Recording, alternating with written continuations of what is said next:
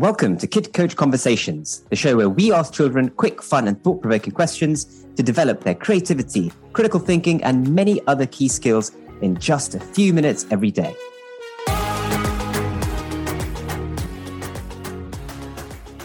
Hi, my name's Kevin, founder of Kid Coach and dad of 2 kids. As a parent, I was always wondering if I was doing enough with my children, so I started writing questions for them that were quick and fun to talk about, but also built key 21st century skills I knew they would need. When I shared the questions with other parents, they loved how it launched more meaningful conversations at home, and the Kid Coach app was born. Turns out that this approach is perfect for parents of 6 to 12-year-olds who want to be more hands-on in their children's development, and for those seeking conversations to get their kids talking and thinking, but who only have 5 minutes a day to do so. So if that's you, then stay tuned, because you're about to hear exactly how it works. In these episodes, my team and I will be asking lots of different children questions straight from the Kid Coach app, and you'll see how we can build the skills that matter the most simply through conversation. This week we spoke with Anita, age 12, about what she would do with a brand new restaurant and how she'd design it. An intercontinental buffet came to mind, and we spent time planning exactly how we could make this dream work.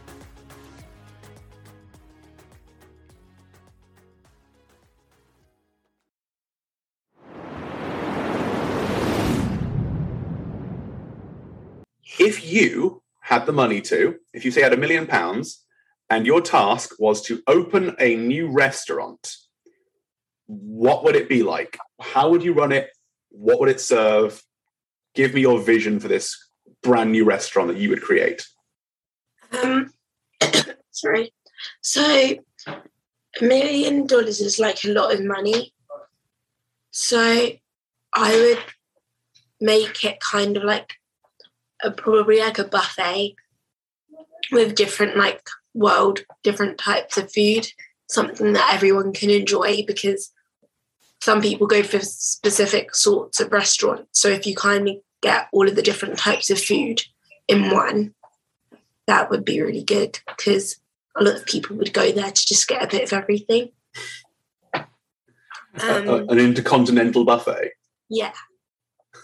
Okay. Let's think about the kind of food we're having this in. Give me some food cultures around the world that you would love to include. So we could have some Chinese, Japanese, maybe some from each country. Not every single country, because that's kind of impossible, but maybe some of the more significant countries where people go to, or like Thai and Brazilian and different styles of food. And then it might be quite hard to ask, but how would you decorate the interior of this place that has pretty much every theme and culture under the sun in it? There could probably be maybe little stools or a row of each with a flag of that country, and just with some food underneath the flag, which would be quite big, from that country, and everything's labelled so that it's just a grab and just go up and get the food. Like a world fair of food. Yeah. I like that idea. And you can see all the flags, it'll be easy to tell where you're going, what you could go after. What about the atmosphere? Are we going to put music in there? Are we going to have it be kind of quiet? I think it's going to be quite hopefully. I think that's what everyone would want if they had a restaurant, to be quite busy. But the seating area would be quite large for loads of people to just sit down, and maybe a variety of music, just from each place, just to make it really diverse. Would we have, say, little different eating sections, so where they have different music? So you have a collection of tables where they're playing some kind of K-pop, and one section where they're playing some kind of woodwind instruments and drums from a completely different section of the world. Yeah, that would. Yeah, probably. So let's kind of map this out then. If we've got this big rectangular building, is one side the food and one side the tables? Do we have the food all around, a big circle of stuff, and the tables in the middle? How are we blocking this out in our mind? I think there would be tables all around the outside, And then in the middle, there'd be like a circle of all of the different foods, and just walk in and go around just getting a bit of anything that you would like. Mm-hmm. And then maybe there would be like like depending on where you sit, different like bits of music around there. Okay.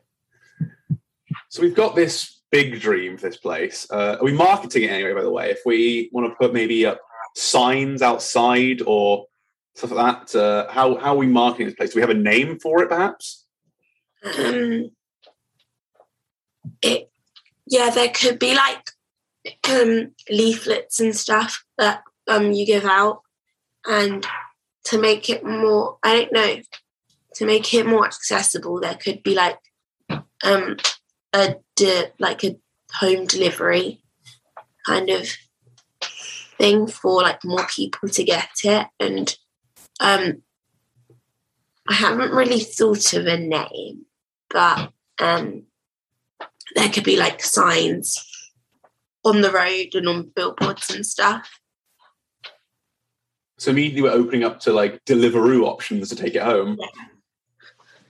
It seems like this inclusivity and accessibility is very important to you. Yeah, because that's the main issue with why some people don't want to go to a restaurant, because there could be a restaurant that they really want to go to, but it's like 2 hours away. So the more accessible it is, the better like sales would be, and the more people could enjoy it, because if it's nearby, then it would be good. And maybe it could have like loads of different branches. Is there, I want to ask you something that might be quite a difficult question to ask. Is there a purely money reason, like a monetary reason for making it so inclusive that everyone would like? Or is that because you feel like other cultures need to be represented? Is there like a drive that you want to have maybe a personal and social aspect there? Do you think it's important to represent cultures in your this restaurant, perhaps? Yeah, I think it would be good for like other people to just experience everyone's culture, to try and make like it be good, to just be more diverse and to just understand what other people are like and what they do and what they eat and stuff, so that everyone gets a different view, and it gives people an opportunity to try new things, and they never know, they might find something that they really like from somewhere in particular. So that would be really good. I really like that viewpoint, being able to give everyone a little chance to try something new. A lot of people don't get to experience all these new things, but one of the most simple ways to introduce other cultures to people who don't understand them is through food, because everyone likes to eat, right? Yeah. So let's say we had a smaller budget, dare say. If the budget was cut by maybe 1/5, we only had maybe £20,000 to go with. Do you change your vision, or do you try and do it but on a smaller scale? I would try and do it but on a smaller scale, maybe a smaller building, and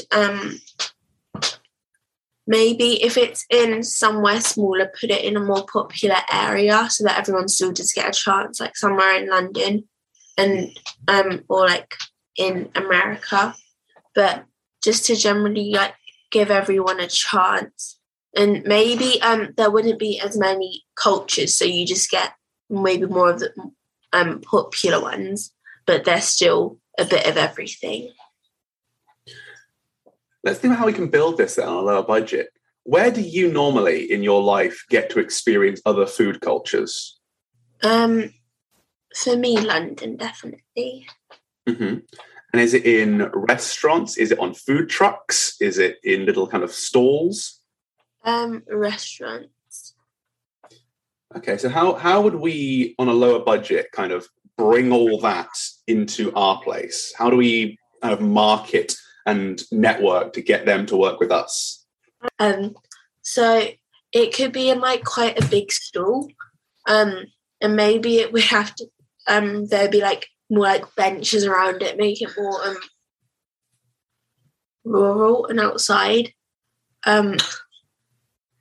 there could be like the food.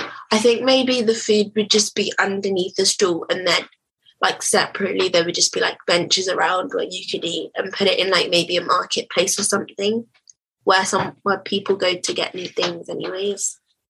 Like a multicultural food park. Yeah. I really like that idea. A lot of little kind of food preparation stations all around, a bunch of benches. It's a good place for people to go to mingle and try new things. Yeah. I think that idea could really work. I think that's something that people would enjoy going to. What would be your ideal customer then? Do you want to bring in people who want to see their culture represented, or do you want to bring in people who have never tried these things before? What's more important to you? A bit of both, because maybe someone who misses the food from the culture that they came from, he's just looking for something that like makes it well, and somewhere where they can try it, because maybe not their culture isn't as popular, so it's just somewhere where they can go and kind of just eat what they enjoy. Mm-hmm. And what about our uneducated people who don't know these other cultures? How important are they to our business model? Get a lot of people in who haven't tried that type of food, to try and get them to like try something new, and to find like maybe a new taste or something that they really like that they have never tried before. It's very important. Okay. I think we have a lot of both social importance in this place because it makes us feel included and it introduces new things. But also I think there's a lot of money to be made there, which is good for a business.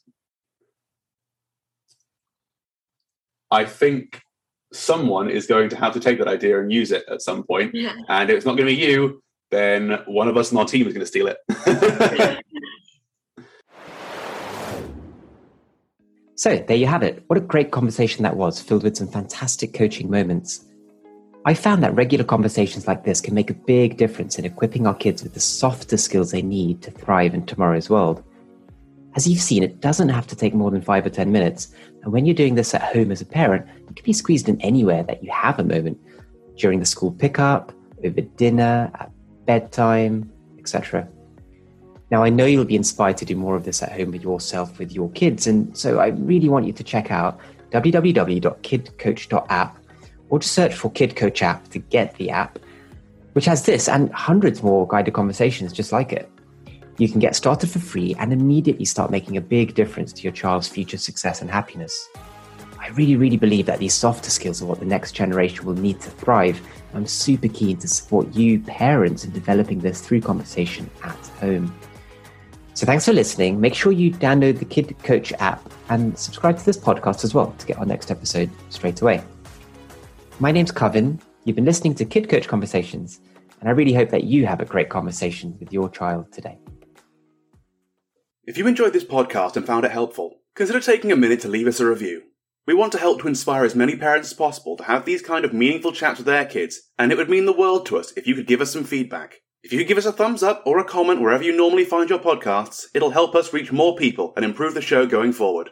Thank you for listening.